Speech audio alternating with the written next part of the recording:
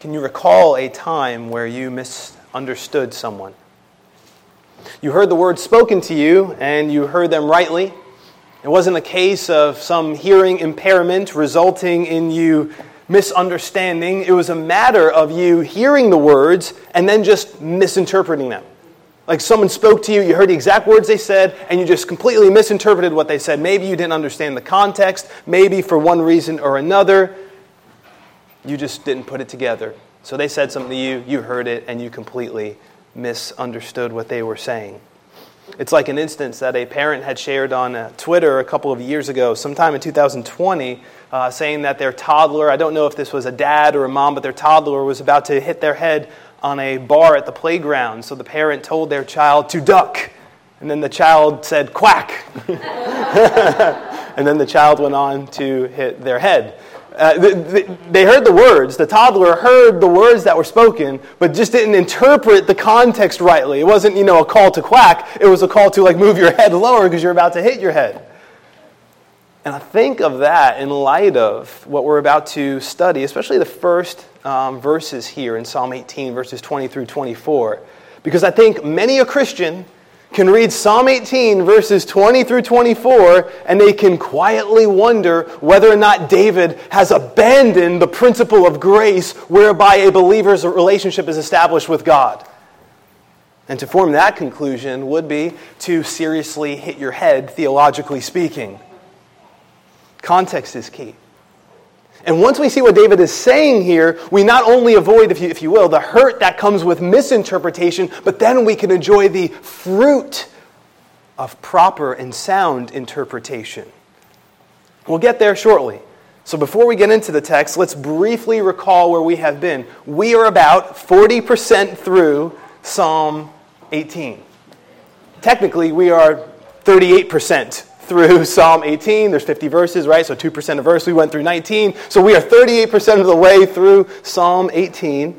And my hope is, this is one of my big hopes already, that your appreciation of the communicative potency of biblical poetry has been augmented.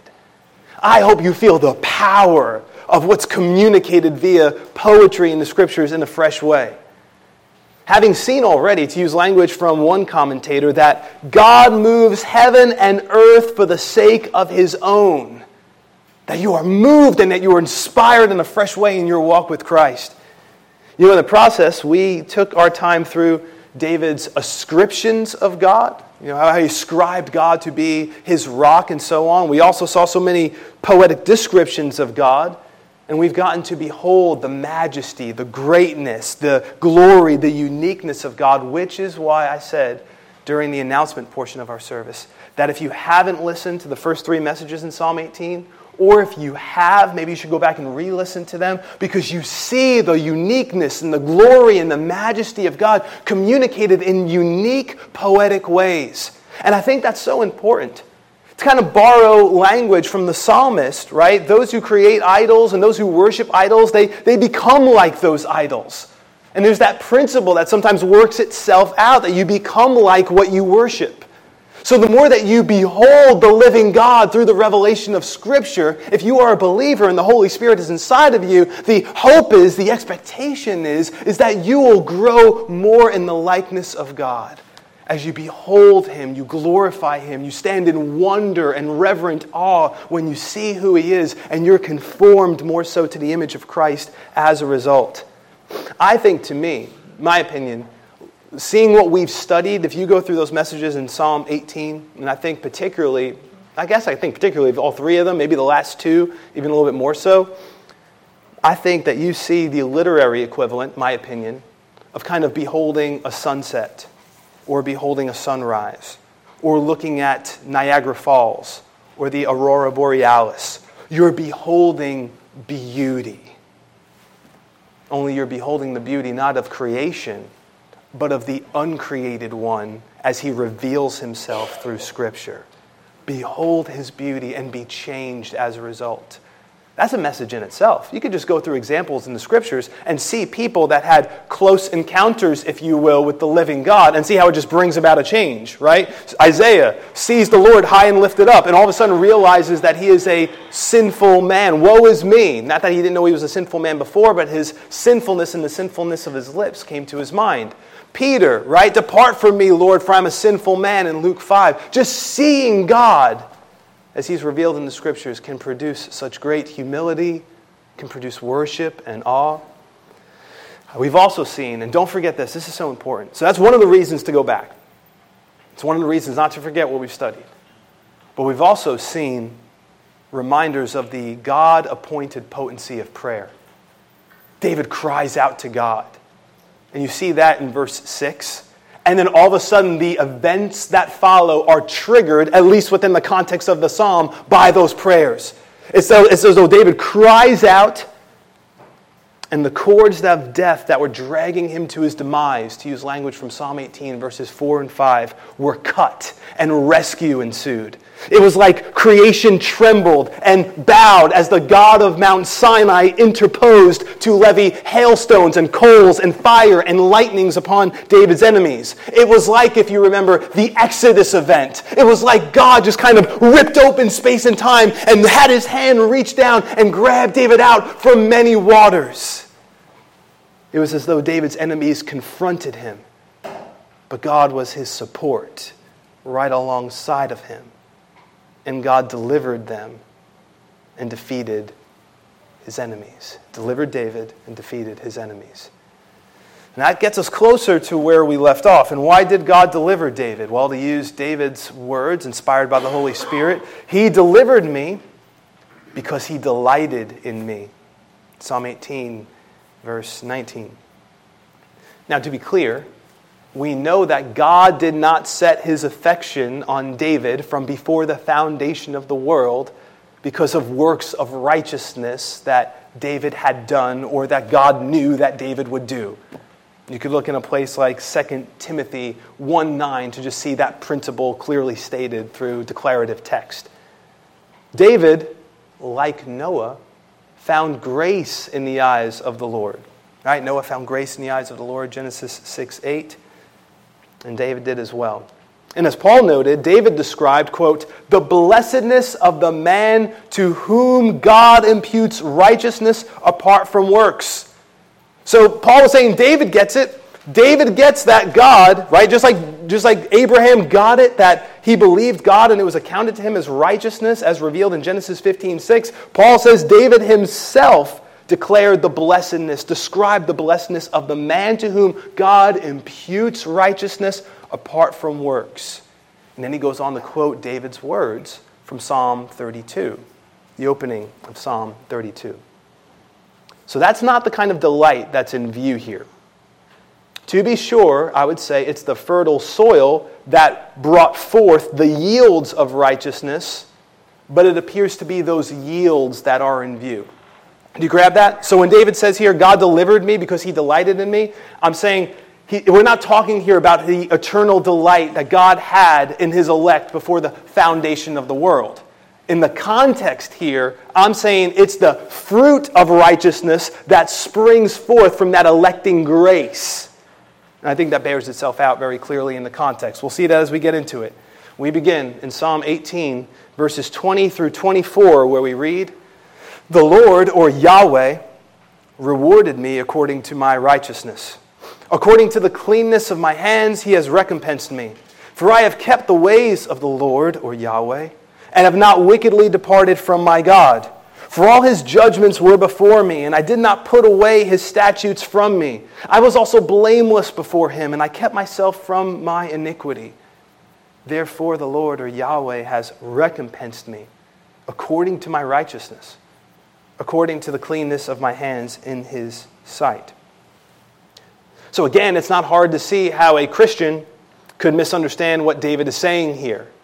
So before I exposit those verses, what I want to do is I want to clear some debris from the roadway of understanding. So that as we get into the text, we can just establish certain things here that David is not saying. Let's move the debris from the roadway. So this way, as we travel down the roadway of understanding, it's a smooth road. So the first thing I want to say is this. David knew that he was not sinless. It's very clear. So when David is talking about his righteousness here, he's not talking about sinless perfection. You could look in a place like Psalm 143, verse 2, where David said, "Do not enter into judgment with your servant, for in your sight no one living is righteous." So David is not appealing to some sort of intrinsic righteousness that he had, some intrinsic righteousness that he preserved by ongoing subsequent obedience without fail. David acknowledged that no one is righteous in God's sight.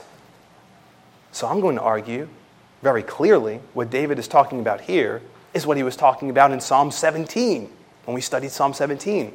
A relative righteousness, relative to a specific situation, relative to specific individuals, namely his enemies, as opposed to a perfect righteousness. Because David knew that no one was righteous. David is not saying that God delivered him because he had never sinned. So second, just to make it clear, David was not speaking, in verses 20 through 24, he was not speaking about eternal salvation and the forgiveness of sins. That's not what he's talking about. When he says, "The Lord rewarded me according to my righteousness," he's not saying, "God has given me eternal life and forgiveness of sins because of my righteousness." That's not what he is saying at all. He's talking about temporal deliverance from enemies. That's what the whole context has been, right? The context hasn't been about being delivered from the wrath of God. The whole context is about being delivered from enemies. So again, David's not speaking about eternal salvation or forgiveness of sins. He was making reference to the deliverance from temporal enemies in conjunction with and as a reward for righteous behavior. Again, relative, with respect to his horizontal interactions with them. Third thing, David knew, and this is a little bit of an aside, but I think it's just helpful for us to know, David knew there was more at work in his deliverance than simply himself. I get that from 2 Samuel 5:12. So David knew that the Lord, or Yahweh, had established him as king over Israel, and that he had exalted his kingdom, which would include the defeat of enemies, for the sake of his people Israel. David knew that. So it's a little bit of an aside. It's not so much with going with the exposition here, but I just want us to know that. David knew that he was a sinner. David wasn't talking about eternal salvation in these verses and the forgiveness of sins. And David knew that even his deliverance and exaltation was not about simply him. God was doing it for the sake of his people Israel. So there was more at work, even in David's deliverance. Which I just think is a neat reminder of the ripple effects of how God's exaltation of David led to the good of the people of Israel. And in that way, and there are many ways, David reminds me of Christ. Right? Because in Jesus' exaltation to the right hand of the Father, oh, the good that is for the people of God. That our advocate is at the right hand of the Father. That he ever lives to make intercession for us, that he poured out the Holy Spirit on the day of Pentecost and continues to send the Holy Spirit to bring new birth from above. The exaltation of Christ is connected to the good of God's people. Fourth, I do want to say this, before expositing the words of this passage, it is worth noting that it lines up with God's overall estimation of David. God knew that David was a sinner. God, by inspiration of the Holy Spirit, had the portion of 2 Samuel written and inspired concerning David's sin with Bathsheba and towards Uriah and so on. God knew that David was a sinner. David knew that David was a sinner. But nonetheless, in a passage like 1 Kings 14, verse 8, we read, "My servant David, who kept my commandments and who followed me with all his heart to do only what was right in my eyes." So if we were to think, wow, these words in Psalm 18, verses 20 through 24 are a little bit too strong, well, you got to read verses like 1 Kings 14:8 and say, well, this lines up with God's overall estimation of David. Without excusing his sin, but nonetheless giving him a kind of overall look, an overall representation of who he was. That's how God describes him. Okay, with that being said, and you've already, I think, gotten the answer to this by what I've said already, what is David saying here? Well, to build on the second point, David was essentially stating that while he was not sinless, he was blameless with respect to the matters that his enemies accused him of, and God dealt with him according to his righteous behavior. I think, you want to see this encapsulated in David's thinking? 1 Samuel 26, verse 23 is a great example of this, to show you how this is what David was thinking. He had an opportunity to slay King Saul. Saul was the king of Israel. And David had an opportunity to kill the one who was pursuing him. David had already been anointed to be king of Israel, but he wasn't going to take matters into his own hands. He had the opportunity to slay Saul, and he didn't. And on that occasion, he told Saul this: "May the Lord repay every man for his righteousness and his faithfulness. For the Lord delivered you into my hand today, but I would not stretch out my hand against the Lord's anointed." See, that's the kind of thing that's represented here in Psalm 18, verses 20 through 24. David's righteousness, for instance, in the way, like it's a relative righteousness. We're not talking about this perfect righteousness. David's not. He's talking about a relative righteousness. What was the relative righteousness in 1 Samuel 26? How he restrained himself from slaying Saul. He abstained from taking action against Saul. And his faithfulness to Yahweh in the way that he did not depart from the faith, but walked in fidelity towards Yahweh, was rewarded by Yahweh. Now, with that being said, let's get into the text. We'll kind of walk through these verses 20 through 24. Look at verse 20. The Lord, or Yahweh, has rewarded me. That word for reward, it's a Hebrew word that could be rendered as dealt with, but reward is fine. It still communicates that idea that God dealt with him according to, as he's going to say, his righteousness. God rewarded him, so you could say that as well. The latter phrase, the cleanness of my hands, right? He rewarded me according to my righteousness, according to the cleanness of my hands, speaks of how David did not stain his hands, for instance, with wicked behavior, namely, say, for instance, the blood of Saul. He didn't get the blood of Saul on his hands. He didn't take any kind of wicked action. Hands often connote action. So David didn't take his hand to Saul in the sense of slaying Saul. But David didn't take his hand to Saul metaphorically by beginning a kind of slander campaign against Saul. He entrusted the whole situation to the Lord. The righteousness for which he was rewarded, in the sense that he was exalted to the kingship and his enemies were defeated, included both the positive actions he took and the negative actions that he refrained from. Look at verse 21. "For I have kept the ways of Yahweh, and have not wickedly departed from my God." And again, I think this is with respect to David's dealings with his enemies. His behavior towards Saul, for instance, was in keeping with the ways of the Lord. And that's true both before Saul turned against him and after Saul turned against him. You just read it in 1 Samuel and you'll see, wow, David, even before Saul was going after him, and then after Saul was going after him, just acted with righteousness and kindness, restraint towards Saul. He did not act in an evil way so as to provoke Saul's wrath. But then if you look at the second half of verse 21, "And I have not wickedly departed from my God." To use language from Hebrews 3:12, he did not have an evil heart of unbelief in departing from the living God, say because of the afflictions that he was going through. Right? You think how David might have been, could have been, tempted to depart from the living God. Say, this is what I get? This is like I've done nothing good to this man, Saul. I've done my best to serve him. I've done my best to be a soldier in the way that honors God and honors the king. And this is what I get. I get chased for years, year after year. Right? Think of what Saul takes back the wife that he had given to David. David loses not only his job, but he becomes a fugitive. His whole life got turned upside down. Have you had life changes in 2022? David had a lot of them when Saul turned his life upside down. And think of all the stress that came with that. Gave him a wife, took away his wife. Tried to get him killed, took away his job, pursued him relentlessly, seemingly day and night. But he didn't depart from God. He did not wickedly depart from his God. Rather, he was consistent by the grace of God in keeping Yahweh's judgments and statutes. Look at verse 22. For his judgments were before me, and I did not put away his statutes from me. So quick exposition so you understand those words. Like, what does he mean by his judgments were before me? Well, judgments in this context here speaks of what God has revealed to be right or wrong. That's the idea of what judgments here. Different contexts could have different connotations. That's what it means here. Not only is that a legitimate interpretation of the word, but just look in the context. Note, when you're reading the scriptures, especially Hebrew poetry, if you're not sure what one line means, looking at the line that follows sometimes informs the previous line and vice versa.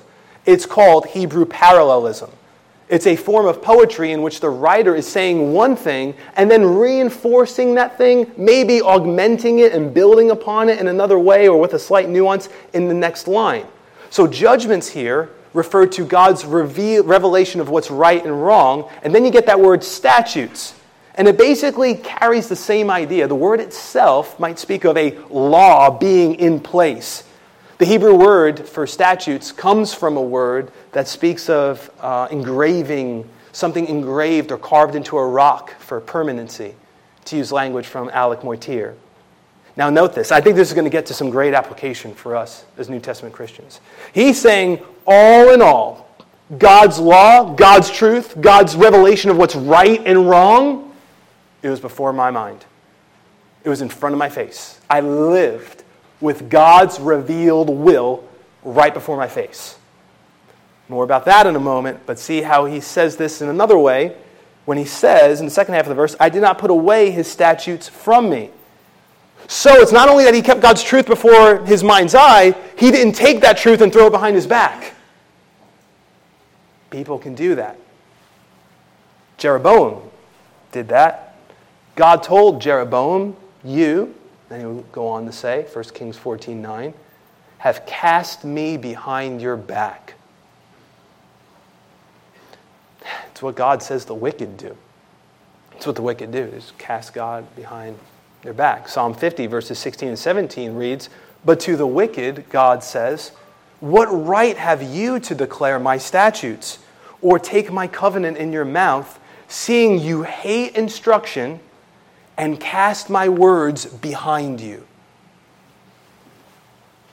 It's also something that the professing people of God can do. You look at Nehemiah chapter 9, verse 26. David, however, did not depart from God personally, Psalm 18, verse 21, and he did not put away the word of God from him mentally. This verse, Psalm 18, verse 22. Please, I plead with you, be careful when you're tempted to put God's word behind your back. Be careful when you're tempted to sin and you're like, well, I got to move the Bible because I don't want the Bible in front of me. You might remember, maybe some of you do, I remember when I was younger, whether it were cartoons or sitcoms, sometimes there would be those moments in the cartoon or in the show where a certain character would be tempted to do something wrong.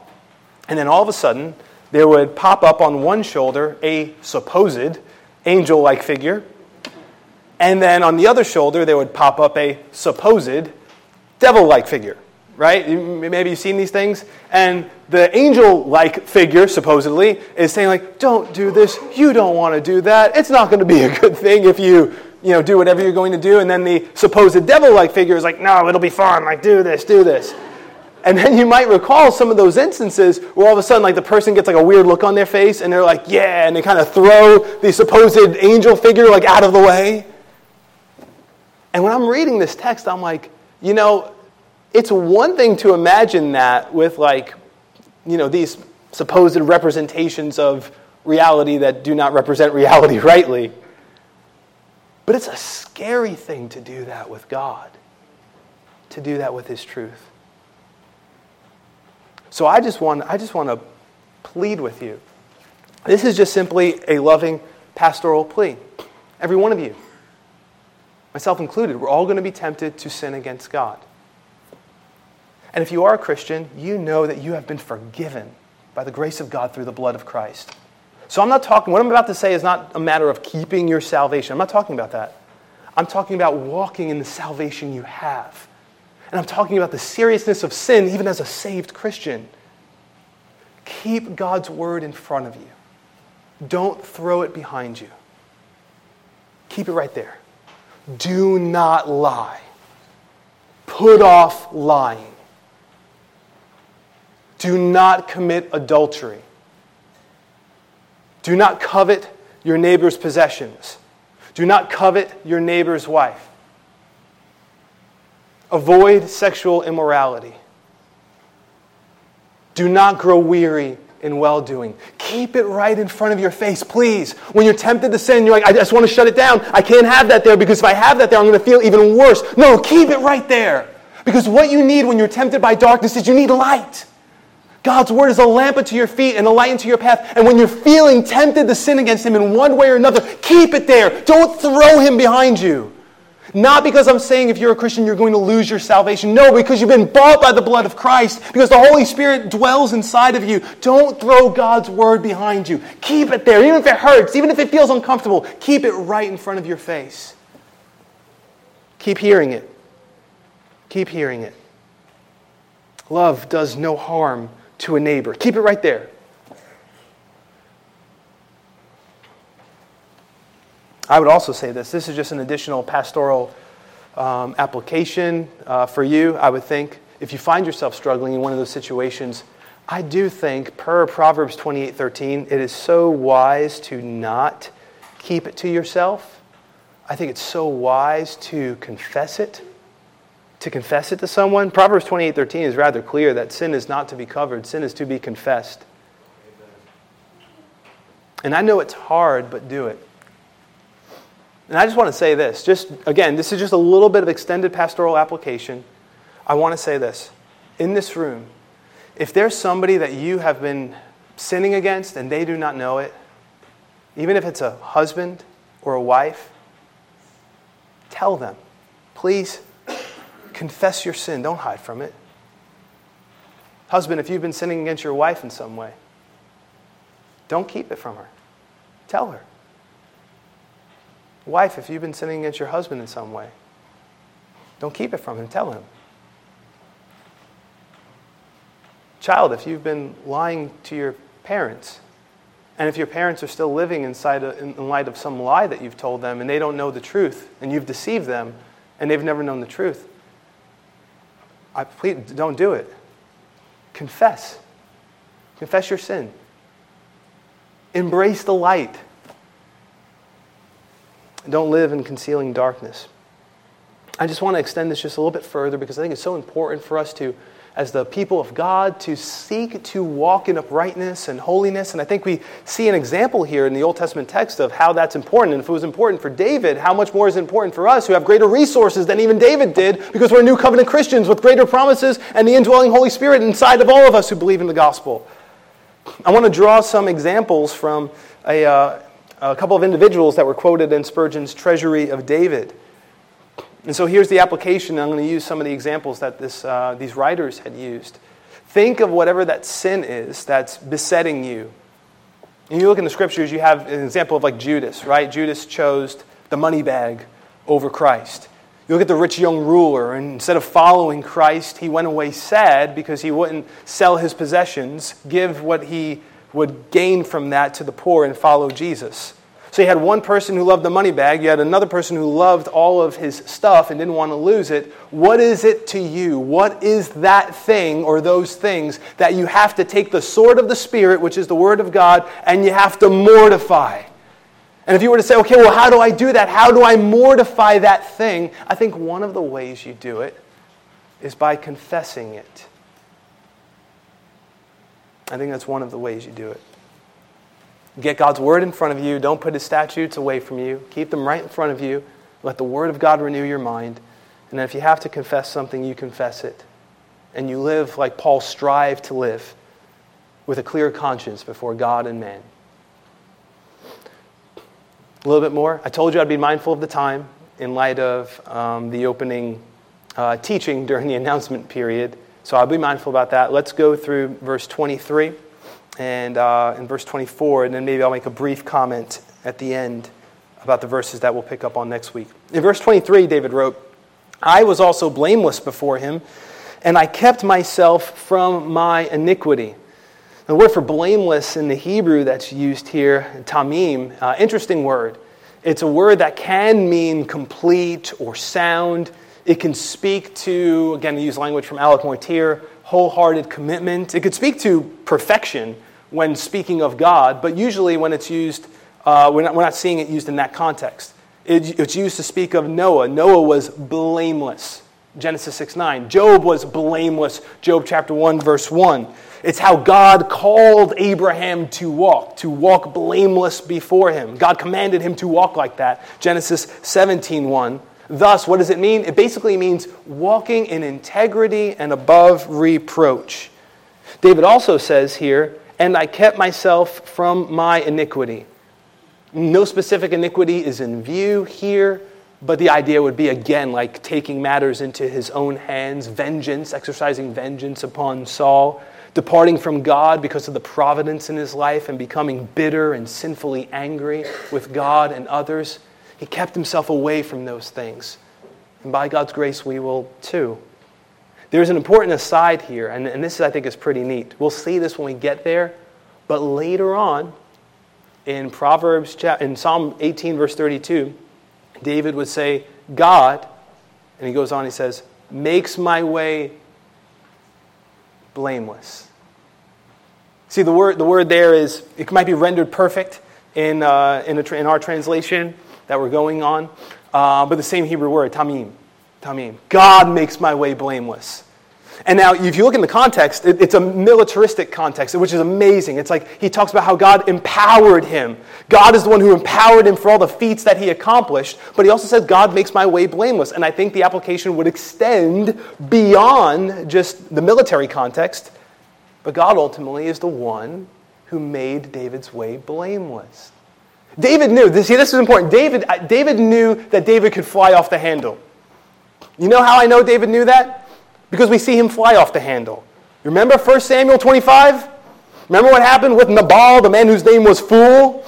And then David wanted some food for himself and his men, and he had protected Nabal's stuff and Nabal's property and so on. And then Nabal gives a very harsh response by extension, by proxy to David and his men. And David is like, men, get your swords on, we're going. And he's ready to he withheld himself from vengeance against Saul, but he was ready to take vengeance out on Nabal. But by God's providence, Abigail kind of stood in the gap, that godly woman that she was. So David knew that he was prone to wander. David knew he could sin. And I love that idea when he says right here, I was also blameless before him. I love connecting that with verse 32. God made my way blameless. You know, it's like drawing language from Psalm 119 when the psalmist says, enlarge my heart that I might run in the path of your commandments. And there was a recognition of the need for God's work, even in old covenant saints. They weren't doing this of their own power and accord. And then in the last verse, which by the way, notice, look at verse 20 and then look at verse 24. There's kind of a bracket for this section. Verse 20 is saying basically what verse 24 is saying, so it kind of brackets the section. Sometimes you see that in Hebrew poetry. Therefore the Lord has recompensed me according to my righteousness, according to the cleanness of my hands. And again, as we saw, David's deliverance resulted from God's gracious dealing with David, and David as a result just walking righteously. And God rewarding David according to his dealings. I do want to just make some applications for us. I think it's important to remember. Here are some takeaways from verses 20 through 24. I think it's important to remember that both in the Old Testament and the New Testament, some suffered for righteousness' sake and were not delivered from temporal death, right? Because David is saying this here doesn't mean like, oh, this is the status quo for every Old Testament believer.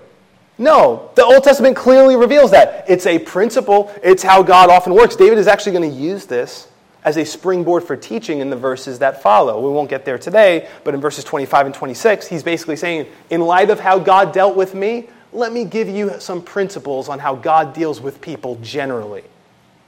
But God doesn't deal with everybody the same. We see that in the New Testament. Look at Acts chapter 12. James is beheaded early on. in Acts chapter 12, Peter is delivered. James beheaded under Herod, Peter delivered from Herod, both in Acts chapter 12. God deals with his servants differently. Look at Elijah, the prophet. He's taken up to heaven in a chariot. Then look at Elisha, a man that God used to do so many miracles, yet he dies of an illness. See, God deals differently with his people, and God may have, at times, different purposes, and God is glorified in the persevering faith of a suffering saint. And there are times when the deliverance that God brings is in association with the righteous behavior of the righteous. It's just part of the way it works. God will deal differently with people. Sometimes he'll bring deliverance despite our sin, temporally speaking. And sometimes he brings it in accordance with obedience. That's not just an Old Testament doctrine. Obedience can make a big difference in one's life. And I think sometimes as New Testament Christians, knowing that we are not saved by obedience, but we are saved by grace through faith, and it's because of Christ's obedience, his perfect sacrificial death on our behalf, that we're saved, that we can downplay the importance of obedience. But I want to remind you, you might just think of Old Testament texts, like when Abraham was told, "In your seed all the nations of the earth shall be blessed because you obeyed my voice," Genesis 22, verse 18. Or we might think of much of the Proverbs that show the causal ripple effects of obedience or disobedience. But remember, in the New Testament, you have verses like, "You have not, because you ask not." Right? Like, there's things that you won't have, say like wisdom. Right? I think it was the Gibeonites in the Old Testament that Joshua was deceived by, the Gibeonites.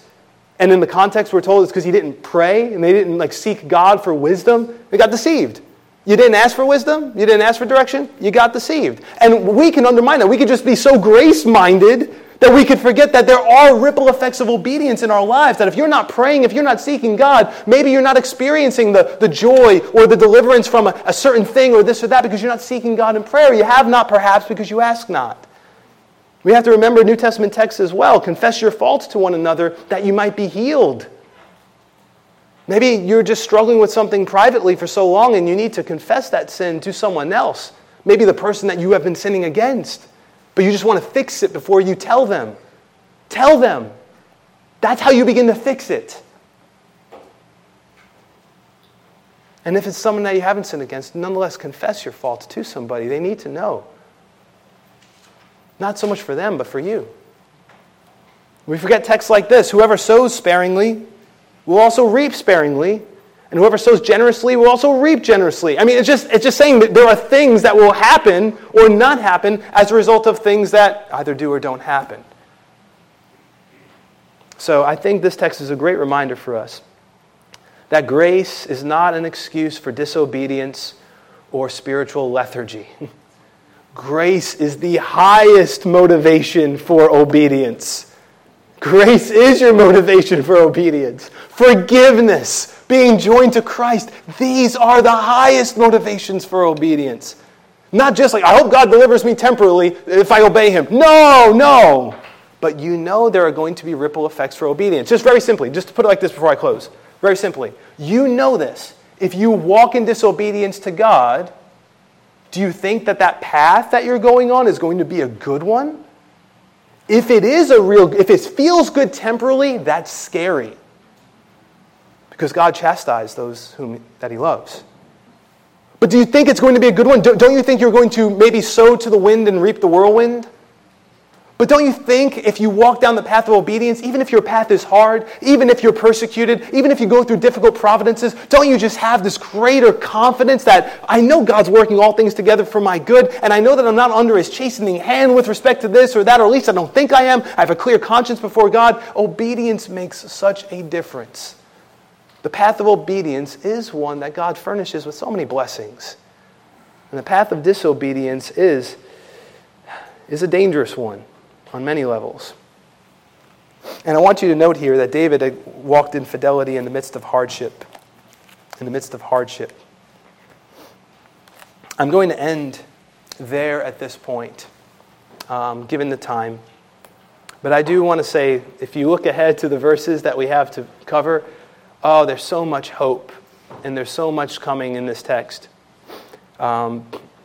My closing thought will just say this. I came in today excited to give a little bit of a word of hope for you who are here from verse 28. And I won't exposit it, but I want to read it. For you will light my lamp, and the Lord my God, or Yahweh my God, will enlighten my darkness. I want to just close with saying that because I know that some saints are going through times that are difficult, very difficult and fearful. And I think that's a verse that you can kind of just grab onto and just say, I'm trusting that the Lord will lighten my lamp, that He will lighten my darkness. And as He does, He's going to give me wisdom concerning what to do. He's going to give me hope when I feel despair. He's going to pick me up when I feel despondent. I just trust, I have this confidence that the Lord God will lighten my darkness. And if you haven't come to this place, the most important place to first come is to trust God to deal with the darkness of your sin. That's where it all begins. David could walk in righteousness because by grace through faith he had already been made righteous. You can't even walk in righteousness by God's definition of walking in righteousness unless by grace through faith you've been made righteous. And the only way to be made righteous in the sight of God is by believing God's word, namely the gospel. Believing that you are a sinner, that you are darkness, but you could be made light in the Lord, to use language from Ephesians 5, verse 8.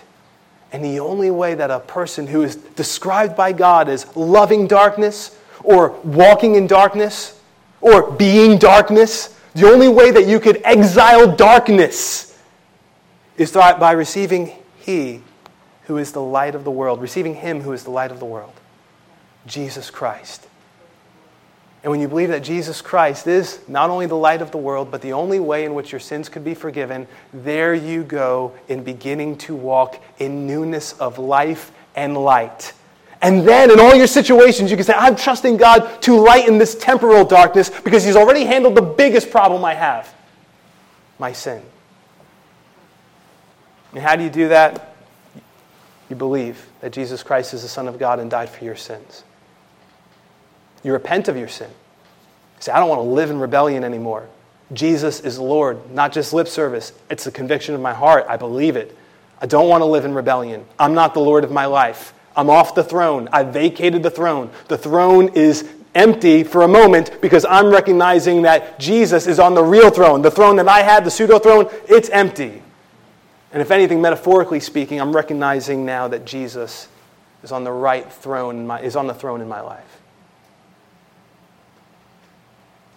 So with that being said, we got more to cover in Psalm 18, but Lord willing, we'll pick up next week. Let's pray. Father, thank you for your truth. Thank you, Lord.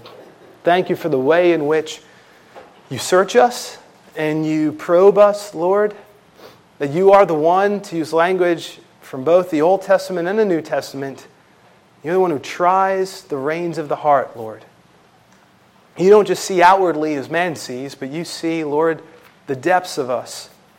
And to think that you see the depths of us, yet you still love us, is amazing. We thank you for the gospel. We thank you for Jesus Christ.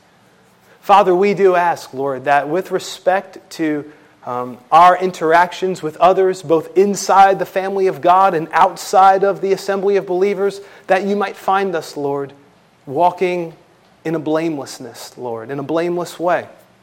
Father, if there are crooked ways that need to be made straight, may you find us, Lord, confessing those ways to you, perhaps confessing those ways to others where needed and appropriate, and may you find us walking in the light of life afresh, Lord. Oh, Lord, I know that you desire the purity of your people practically.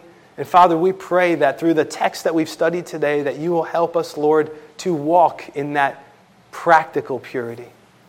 We thank you for the gospel soil from which the fruits of righteousness spring. We know that in and of ourselves, Lord, we have nothing good that dwells in our flesh, but our confidence is in you. Even as David will go on to describe, you are the one who enabled him, Lord.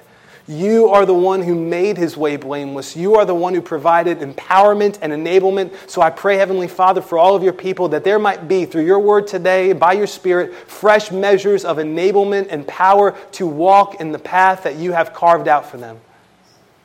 And Father, if it be your will, Lord, perhaps there be those who this day would come to a saving knowledge of the righteous one, the one who is perfectly righteous, and the only one through whom we could have any relative righteousness in your sight, our Savior and Lord Jesus Christ. It's in his name we pray. Amen.